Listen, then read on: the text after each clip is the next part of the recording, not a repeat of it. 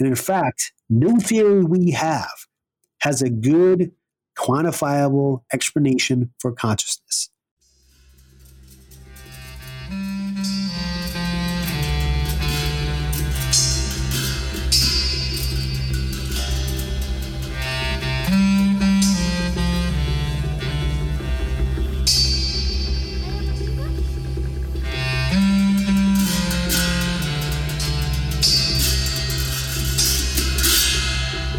I mean, it really just starts with the philosophical implications of it.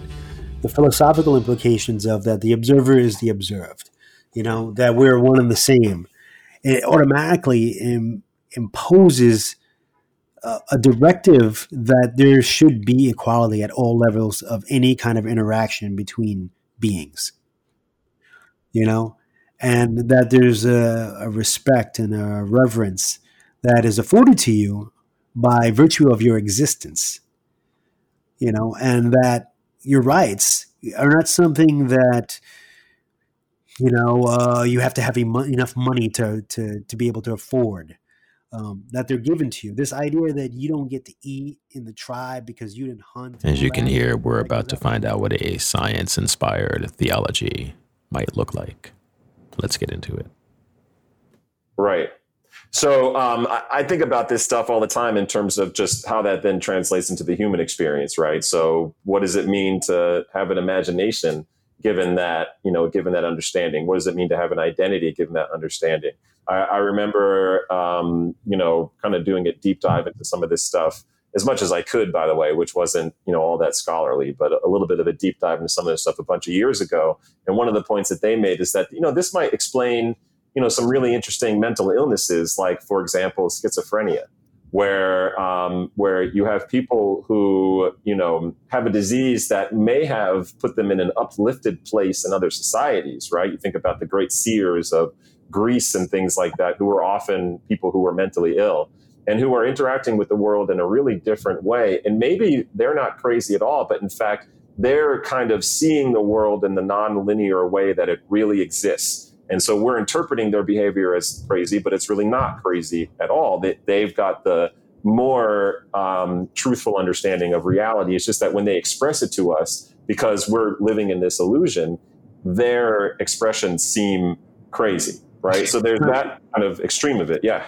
Yeah, no, like I said, my mother's a mental health practitioner, and she had a similar theory about it. What we know is the brain is just kind of like a thing that exists in a box. Yeah.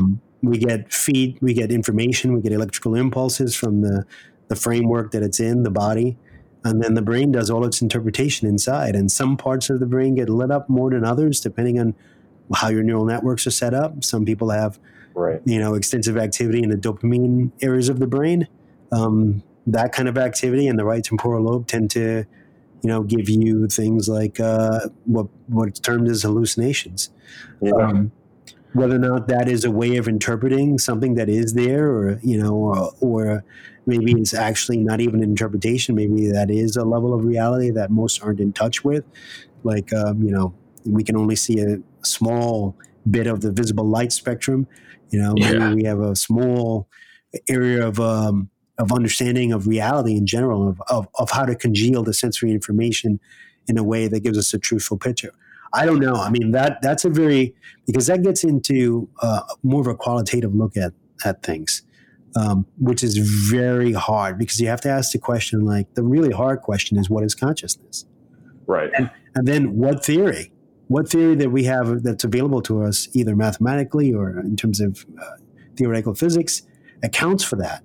Because right now, where we are with everything in terms of neurology, we're trying to just kind of have an engineering-like perspective on what the brain is and how it works, albeit at the smallest levels that we can possibly see at the neuronal levels, and trying to model that and seeing we can build AIs on the basis of the way neurons spike. By the way, we don't have a really good mathematical framework for representing spikes either, but we'll try to model it, and we'll try to model it with the in silicon or whatever. And we can get a good approximation. And then there's this sort of a dumbing down of what a human is. And, your personality is just a GUI running on top of a brain, How would you know? How would you even know that? That's the transhumanist way of looking at it. Yeah, the transhumanist wants that. And what's transhumanist? What's transhumanist? It's another philosophy / I would say borderline religiosity perspective that has sort of been born in Silicon Valley and spread all over the net denizens who are consider themselves to be tech forward. It's the idea that you can eventually become a ghost in the shell. Like you can transfer your consciousness into the machine. Okay. And at the same time, so people who believe in that, they're like pro AIs. They're not scared of an AI God, God created man killed God. Not only can you transfer your consciousness, you should. They're not afraid of that at all. Yeah, they want it. They want it. They crave it. Yeah, it's and you get into debates with people about this stuff. Like when Musk released his latest iteration of his BCI, of his brain computer interface. By the way, it's pretty. His underlying theory of why he's doing it is nonsensical to me. Like it's the idea that there is a margin of humanity. There's a margin of a human in the loop that will save us from converging to a full AI state. I really don't know what that margin is. I don't know a formula for it. I don't know how you quantify it. I don't know what he's talking about. Yes, you want to make cyborgs. I get it, right? But don't tell us you're making cyborgs because that's the last line of defense against the AI God. Because sooner or later, the machine parts that have been swapped out in the person's brain, and it's going to be focused on the brain because that's what we're competing against machines with. Right. Computation. The parts they're going to swap out, they're eventually going to realize that the organic parts, that the genetic algorithm somehow is just not efficient enough, The only thing I can say about genetic algorithms is that they burn a lot less energy. There's really no limiting factor on the level of energy the machine computation can do. Blockchains are perfect examples of that. Blockchains will suck as much energy as they possibly can. All right. Yeah. If left to their own devices, if Bitcoin went past 21 million coins, you could expect a network to be playing a ridiculous hash game because that's what they're running on their computers. They're running these mathematical functions that really heat up machines. And with there being no upper boundary on that, whatever the problem is that the computer is working on, it's very greedy. It will keep consuming energy. So we can't say that machines are more efficient in terms of their energy use. You can't say that yet. So there may be some biological efficiency that I don't know that we've really quantified what that looks like, but biological systems may be more efficient at solving certain problems. I tell you one thing, it seems like biological systems are way more elegant. There's an elegance to the way the solution is solved. It takes a lot of time, but what is time? For humans, we have no time, so we want to get the answer quick. We want to run the machine hard. We want to run it fast. But for biological systems, it can take its time. And it does seem, this is a little bit off on a tangent, but it does seem like biological systems are, to some extent, concerned with conservation of energy. That conservation of energy is an important part of whatever the universe is evolving into being. We know the universe is subject to the second law of thermodynamics, that it's anthropic by nature, but it does seem that biological systems at their best are very good at conserving that energy and recycling that energy and using that energy in a very efficient way. And it's not been clear to me that machines necessarily have the same directives. Maybe someone has to program that into a machine. But that being said, sort of recursing out of that, what Elon is doing over there, it doesn't make a lot of sense because we haven't really quantified consciousness. Right. And until we have a way of looking at that, there's been a couple different ways. There's been the mathematical phi function where consciousness exists at every level. It just depends on the density of the network. it exists at subatomic levels, and it's just networks, and you build them up and build them up. It's a very Buddhist way of looking at it. Yeah, and you say, all right, well, is the universe consciousness? I mean, if it's highly connected and it's very vast, is it conscious? What is conscious? Galaxy conscious? How do you measure that? And then there's the idea like, we exist in a consciousness-based universe. That's many worlds, right? So if you have a infinite probability of different things that can exist because there's a multiverse, there must be at least one that exists that can support consciousness, a consciousness-based universe. Right. But that would actually be in conflict with non-locality. How so?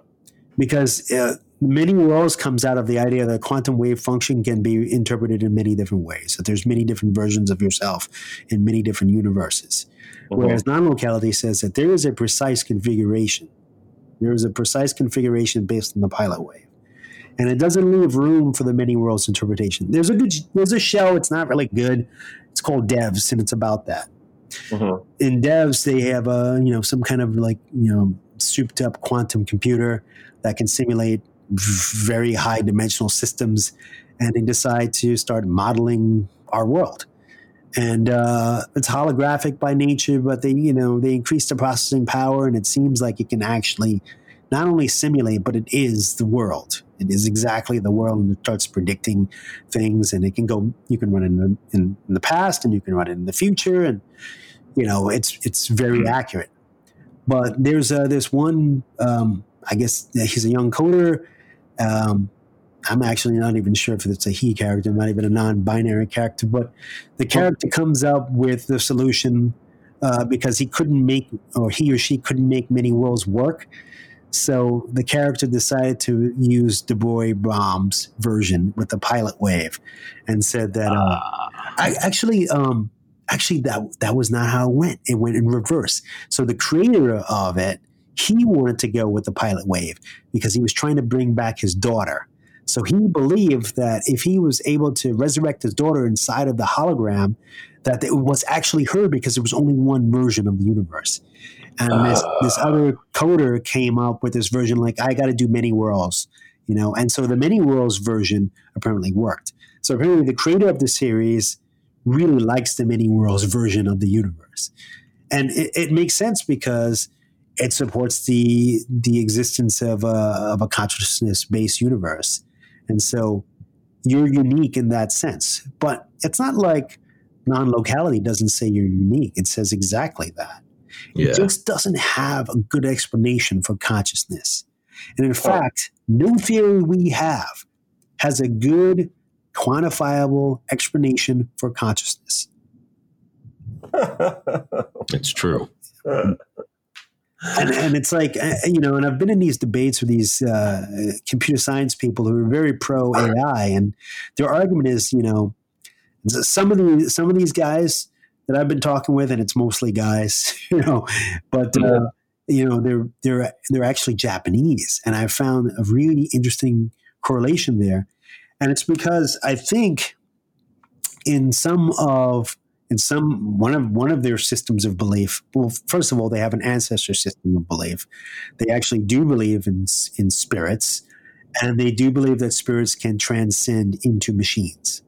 And so the idea that you can have a spirit inside of a machine or a ghost in a shell is not a novel concept to them. It's something that you can totally see happening. But the problem is you just can't quantify it. I know that Andre has a soul if I have a soul. And if he has a soul, I have a soul, because we have similar backgrounds. Right. We're cousins and we grew up together. So our stories are very similar, but somebody might come along and say, well, how do you know that? How do you know that you guys aren't just clones, with some kind of simulated memory system, that none of that happened, You take it for granted that that's true. Yeah. So this is where consciousness gets into a big gray area. Yeah. Yeah. It's interesting. All right. So I'm a little left in the dust. What do you want to say, Dre? I was just going to say, we should get into the weeds of, all right. So premise being society collapses or somehow you're engineering a society or a culture from the ground up, and you're going to use this theorem as part of the fundamental basis of the new religion. Yeah, I think. What are the moral implications of something like that? Pro and con. I mean, it really starts with the philosophical implications of it. The philosophical implications of that the observer is the observed. That we're one and the same. It automatically imposes a directive that there should be equality at all levels of any kind of interaction between beings. Yeah. And that there's a respect and a reverence that is afforded to you by virtue of your existence, and that your rights are not something that, you have to have enough money to be able to afford, that they're given to you. This idea that you don't get to eat in the tribe because you didn't hunt and all that goes out the window.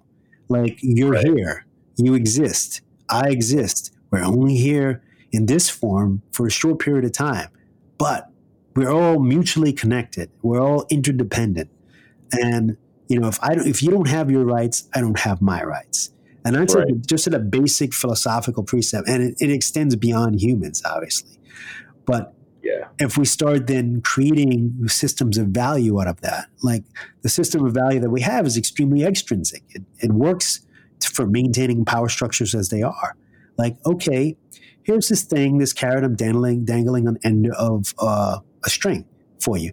Keep jumping for it. Maybe I might let you get a little piece of it, and then when you get that little piece, there's some other stuff down the block that you just have to have because you're not important unless you have these things, if you don't have some level of materialism in your life, And so the system self-perpetuates, and it's all based on external values of, just an externalization of your value system. So your worth as an individual is something that you actually have to go out and fight for. You have to prove you're worthy of existence. You have to prove that you have any worth, right? And then you have to show off that you have the worth, and then it leads to all these other, I guess, the vagaries of society, where there's going to be winners, but there's only going to be a few, and there'll be a whole bunch of losers, and in between people, they're losers too, but they don't really realize it until they get into some situation that they don't have a buffer for. And the whole idea that, like, we can let people fall, we can let people fail, is it goes out the window. You won't be able to do that because the basic philosophy that you learned from early on in school was that we are basically our brother's keepers. We are our sister's keepers. Like, and if for no other reason, let's say you're the worst sociopath in the world, it affects you. Yeah. Right. So when I did a dive into quantum mechanics and started thinking about how that might impact identity or something like that, one of the ideas that I kind of thought of for myself and how to conceptualize of what myself is that maybe there's like a prime consciousness, right? That there's many, many different versions of where my life could go, but I have essentially one prime consciousness that makes its way through, time and space as I see it. And at any given moment, I could be jumping from one reality to another in order to maintain my life, right? In order to keep going.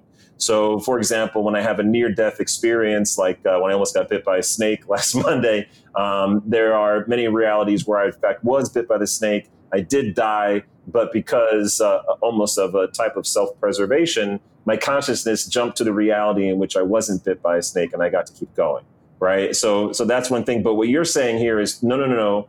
There is no self. Self is an illusion. It's, in fact, just one big thing. The idea of you being there is a self. There is a very clear self. I mean, the idea that because you're part of a group, because you're a part of a system and that you are like the other things in the system, that you're not unique. It's not true that both are separate states. Okay. There is an impact that one has on the other. In fact, particles gain more identity by being part of a system. You get a better sense of your place by being in a group of people. of how unique you are. In many ways, you get a better sense of yourself by even repeating what you think or debating what you think with others. It's being part of the system and not just being off on your own that really cements your identity.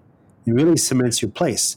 But that place is probably more malleable than you give it credit to be. Right. Meaning what? How does that play out? If the system reconfigures, you will reconfigure. Okay. So there isn't, nothing says. And you have an impact on the way it reconfigures. It's just not totally reconfiguring on the way you think it should be. Right. So let's say you and I got together and we just started reminiscing about Andre's wedding, right? And I remember it one way, you remember it a different way. And our two memories clash, right? They don't seem to fit, but we're both right in that sense because we both experienced it in that particular way. Is that what you're saying?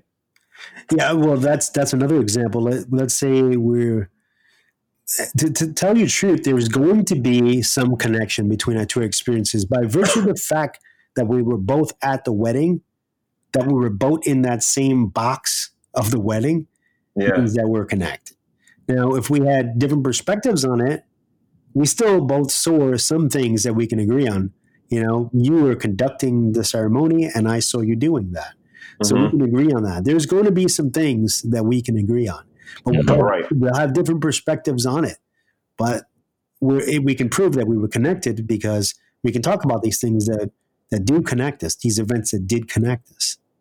Yeah, and those differences really should enhance the knowledge and experience of the situation rather than detract from it. Yeah, I mean, it really fills out the whole range maybe of different perspectives you could have had on the event. Yeah, It's way more beneficial and way more sustainable than, say, what we have in politics right now, where it's just one side. Yeah.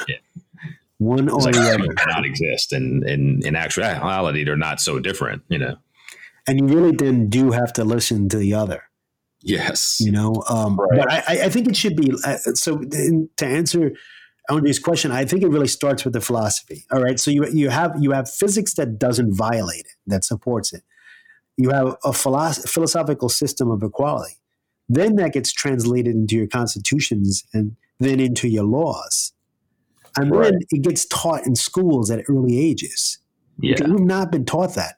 And then there's certain things that society will just move away from doing. We're not going to promote that on whatever system of mass entertainment, mass communication, mass media. We're not necessarily supporting that. We're not going to overemphasize the stuff over the individual, for example. Right? Yeah. I was just going to say, it is so incredibly fascinating that I mean, from what little I know about Hinduism, this sounds so much like it in terms of what the sense of enlightenment is and recognizing the oneness of all existence and everything else. And at the same time, India is the world's most intense caste system, right? Like the philosophy doesn't necessarily lead to the policy. That's a continuum in every faith, be your brother's keeper, love your neighbor as yourself, don't covet your neighbor's wife, and every culture violates their own tenets. Buddha, he originally started out as a Hindu, and he basically forked Hinduism. At a certain point, he just realized he was rich, and he had a life that was very materialistic and very fulfilled in that sense, and he gave it all up. But at the end of his journey, he sort of learned that humility was the thing, that he had to humble himself to the lessons of the world. And, a philosophy like this is very humbling. It's not that you're not an individual. It's that you're an individual and you're a group. You're both. They're two. You can't separate the fact that you're also part of the group. And if something happens to you, you can't separate the fact that it happened to the group too. Right. It may seem like it didn't, but it's very easy. If you just started with humans, and you started knocking off humans. What's the number of humans you got to knock off before some wealthy person who's very isolated and, thinks that they're, in a place where they're completely independent, where they can be OTG or whatever, off the grid, before that starts having an impact. because I really do feel it's a very short distance between that and the impact on a person who thinks that they're isolated. There is no isolation. Exactly. It's all interdependency. Right. It's a real big illusion. And then you can play to that in people because people want that. We want identity. We want our existence here to matter. It's part of, we don't have immortality, but we have this moment. It's part of maximizing the moment for us. And then everything around the system of value is promoting that. It's promoting like, oh yeah, you can be larger than life. You're not. You're part of life. You're part of this experience and you're connected with it. And to tell you the truth, you would actually be more rewarded if you were actually a little bit more empathic. See how you feel doing things for others. See how rewarding that is. Is it more rewarding than getting the new stuff? And then start seeing if you can raise generations that are like that. Because if we have generations of people that have a different philosophy and not one that just, it serves industrialism. It certainly it serves the industrialists who want to sell you stuff, but doesn't really serve people. No, it doesn't serve humanity at all. No, I mean, we've been talking about that for a while, not just, me and Dre, but also just as a country. I mean, think about all those people who, vote for their taxes, right? I mean, just vote for their own individual needs and fuck everyone else who's going to suffer because of it. But I know that this is the policy that's going to help me the most. Right. And then just the moral impact of that. Right. Like, it's awful. It's awful. Right. Yeah. They vote for their own interests. Yeah. But it's so odd that a lot of their own interests, they're voting against. Some more important components of their interests, they're just completely voting against for short-term gains. See, I mean, you start getting in systems of economics. There are systems of economics that promote long-term existence and a higher level of existence, and others which really promote short-term gain. Right. Like for one, we could reconfigure economies to be more energy-based. That's one version. Another version is that we can reconfigure economies to value humans, to value life more, to be life-based. We haven't had those iterations. Maybe they exist in sci-fi novels, but we haven't had those explored yet. We've gone from very pyramidal structures. We're still in one. We're in a form of global slavery, a global economic slavery where people enslave themselves to $1. Right. And that's because they don't really have a good philosophy of themselves and their own self-worth. And nothing around them tells them that they're worth more except for like accounting. Oh, what have I got in my bank account? What stuff can I buy? It's just accounting. Yeah. And then how does that relate to the person next to me? Right. Better than the person next to you. Well, why are you even in competition with the person next to you? Right. Right. Exactly. You think you're getting over on that person next to you, but the reality is that you're just getting over on yourself. Yeah. If we're an intelligent species that has solved a lot of problems of species existing on the planet, like learning how to resource allocate properly, we don't have issues with people being able to eat, have a place to dwell, have healthcare taken care of, access to education. We don't have those issues. In fact, we can look around and say that we have available technologies and available supply chains that can support that, but yet we're not implementing them. And it makes no sense. We're working against our own interests. And then we have these politicians who are just ugly actors standing up there telling us, whatever echo chamber they think we're in. And just, and then reinforcing where the right and left have way more in common than they have with the people who are promulgating certain beliefs, like the so-called leaders. Right. We could vote in our mutual interests pretty consistently across the board. Now, if we look right now at the political system that we have, I can't even believe that, that we've gotten here, like so far away from what the interests are of the people. Yeah. And the Constitution, it was a bit of an inspired document because it drew from a lot of great philosophers that came before it. But we didn't really have a philosophy of existence. We did not include that. Right. That was not a part of it. And only certain people were real people. Right. Right, and not even just kind of like the execution of the implementation of it, but that they're inalienable. They said that there's inalienable rights, but who are they afforded to, and And where do they come from? Like, what's the underlying philosophy of it? Right. Well, Right. if I have a right, you have a right, because we're basically the same. But that's not where society was. There was a lot of division in society. There was every ism you can think of. Mhm. And yet the document still managed to support a lot of like much higher visionary ideas than actually got executed. And here we are right now with politicians claiming that they're following the Constitution, but really just No. keeping their own party in play. Right. Exactly. And entire swaths of the population who, are really incredibly angry by even the hint of an idea that other swaths of the population should, be able to live in peace, right? Yeah, I can't believe that people have a problem afraid. with equality as an idea. It's Because incredible. if someone's not equal to you, then who are you not equal to? Yeah. Right. Yeah. It's so frustrating because politics, culture, religion, economics, these are all just mental games, which means we could change the rules of the game and the purpose of the game any minute we want to. And we don't. Yeah, I mean, humanity could seriously just, as you were saying in the beginning, Josh, was that you could just go in a different direction, right? Yeah. And at a certain point of realization, that's why I like that documentary, The Zeitgeist, because, when it came out, a lot of people, I had been telling people about, money is out of thin air and all this other stuff. Right. Dollars lost 95% of its value, and people like, whatever. They take my dollar down to the store. But the documentary, because anything in the visual medium, especially like stuff that's visual and audio, is so impactful. When they saw that documentary, they were like, oh, I get it. But Yep. it also at the same time, we needed to have the banks fail and get bailed, and everybody's sitting around outside of their homes like, why? And how do we get here? And, and then this doc comes out and it says, yeah, the problem is this and that.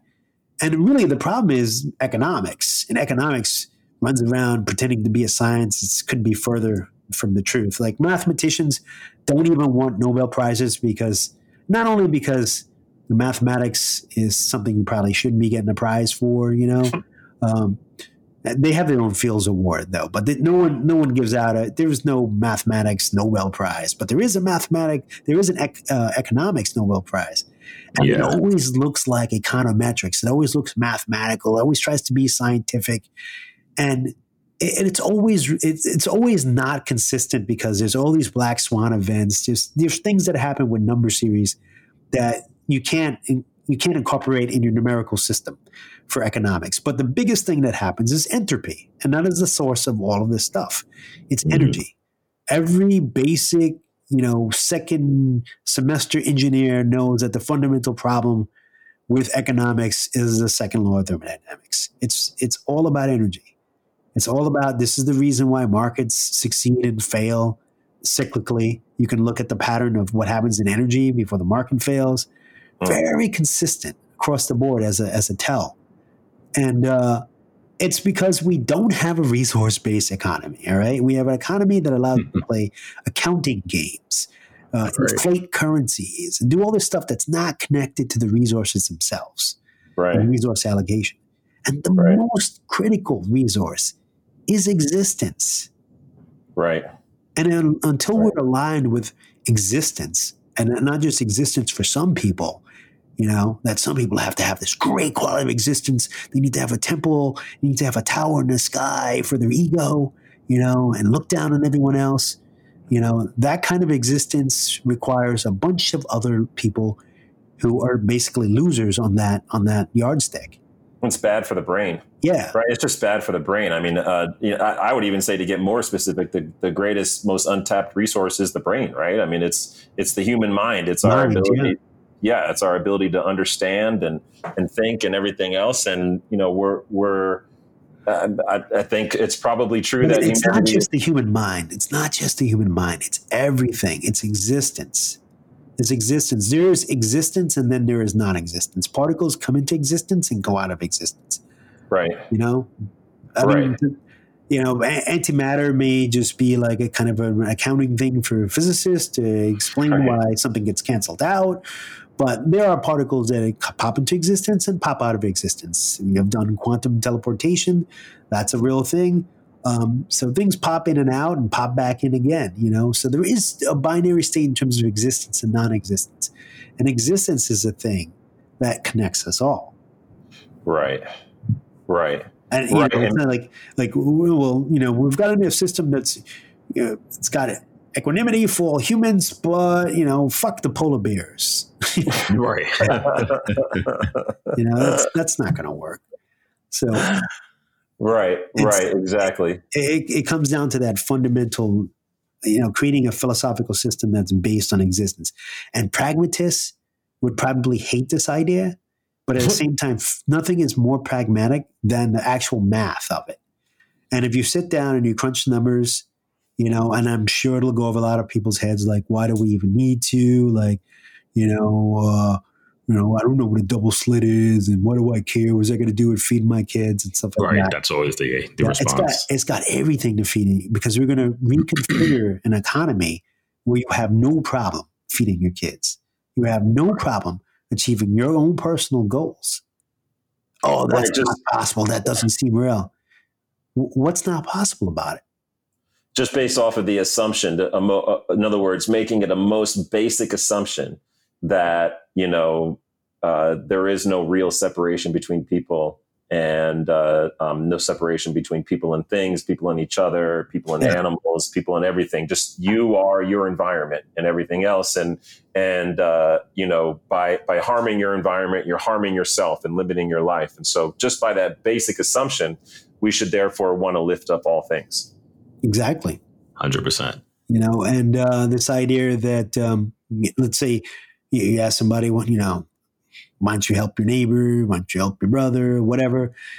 And they might respond, well, I'd like to, but I can't, you know, because I'm on my hustle right now and I got to maximize my economic value. And if I don't, my kids don't do this and do that. And like, whatever, it was like, okay, your kids are going to be fine. Your kids are taken care of. Your dwelling, your food, it's all there, you know. Is that something that will work for you? Is that something you think it can work, you know, that can work for you? And then you might have people that respond ideologically and say, well, you know, how's that possible? You know, are you just going to hand stuff out to people? Yeah, because people actually aren't doing the work. Now we've got a lot of machines doing the work, because we're fast approaching that version of society where machines can do a lot of that menial labor, you know, and we can spend more resources putting our minds to how we get machines to do that at a much larger scale. Right. You know, and when we can put a human in the loop, but we can also say that humans have the option of maybe stepping out of the loop, you know, and pursuing things that are more human. Yeah, if you ask people even, you know, if all your needs were provided for, you're not going to go hungry, your family's going to be fine, you're not going to get sick, etc. So you don't need the particular job you're at. Is that really the job you want now? Is that what you really want to be doing with your life if you didn't have to do it just to survive? Yeah. And most people will tell you, no, they're not doing what they feel God, quote unquote, put them on this earth to do. They're not feeling fulfilled about it. They're feeling tread under by it. Yep. That itself is a great human tragedy.